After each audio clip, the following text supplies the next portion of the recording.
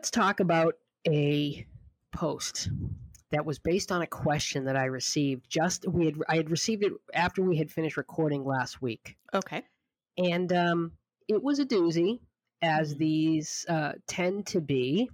Yeah. Money is Yeah. everyone's favorite topic, isn't it? Money is everyone's favorite topic. And the question that the man submitted was, how do you tactfully ask a woman to contribute to dining out and other dates? Okay. So my response was that you have to date within your means, Yes, you do. meaning you have to plan dates that, should you have to pay for them, you can afford them. You're not going to be mad about it. Yeah. Right. Yeah. But I also said you have to date somebody you can afford. Yes. And that means, and I said, if you date somebody and by the second or third date, they're not offering to contribute to that bill, they're probably not for you. Okay. And I said, you should focus on the women that do offer, because there are a lot of women who will offer from like date one. Yes.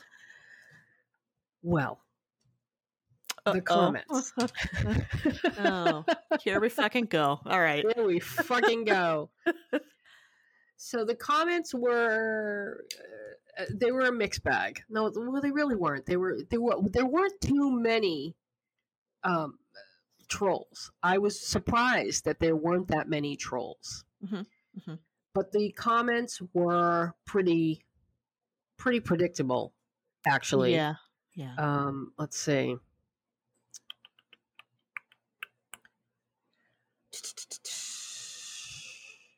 Hold on. Did you get any pushback from the phrasing "date someone you can afford"? No, the Okay. women loved that. The women loved that response. Let's see. Interesting. Yeah. I would have thought that would be the problem. Why do you say that? Well, I mean, it assigns human beings a value and simultaneously asserts that we have differing values. Yes, nobody picked up on that. Okay. Nobody picked up on that. Interesting. Interesting. So here's some of the comments. The only time I pay for a bill is if I know I don't like him, because I feel too guilty letting someone I know and I'm never going to talk to again pay. Same. And that's a very sticky situation, because you don't want to embarrass them. I'm very, very sensitive to like shaming language or just shame in general. And I never want to shame somebody.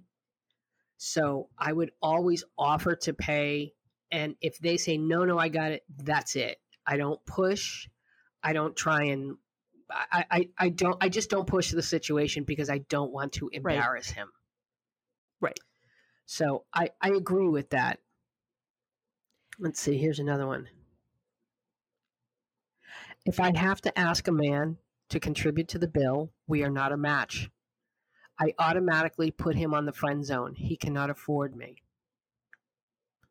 Well, that comment seems to be suggesting that the man is letting the woman pay the whole bill. Is that what's happening? Remember, the question was, how does he get women to contribute to dates? Mm-hmm. To financially contribute. Oh, right. It's how do I ask politely? Yeah. Yeah. Let's see. Let's keep going. If someone asks me out, they should pay. If I ask someone out, I should pay. Time is valuable and people should be compensated for sharing it. I don't like the word compensated there. No. Time is valuable. Okay. Here we go with this one that we hear all the time. Men make more money and don't have to buy makeup, have hair, nails done, hair colored, Botox, and who's getting this shit for a date? Retinol. Women's products cost more. Men should pay. And that's when I jumped in. Nope. Those items have return on investment and you'd be getting them done anyway. And we get into this all the time, where the conversation around the wage gap comes up and how much women spend on things. Now, we spend that money on those things and get those things done, like the retinol, because society hates women who get older. Yes. And we feel a pressure to preserve our looks and look a certain way. Mhm. So there is that pressure that we feel we have to do it. However, the investment in those products like retinol, it's not like you put retinol on and you'll only see the effects or the changes the night of the date and then they go away. Yeah, retinol's kind of the opposite of that. Right. That's the whole point, is that, that it carries through from day to day to day. So there's a return on investment. Same thing with getting your nails done or your hair done. And I think somebody said, when I pushed back on the blowout part, I said, your blowout can last like 3 days, 4 days. She's like, what are you talking about? Like, I don't know where you get your hair done. Once again, Manhattan. So don't tell me that a blowout can't fucking last 4 days. You guys invented the dry bar. Do you know what I mean? Like, I do. Yeah. You literally invented the dry bar.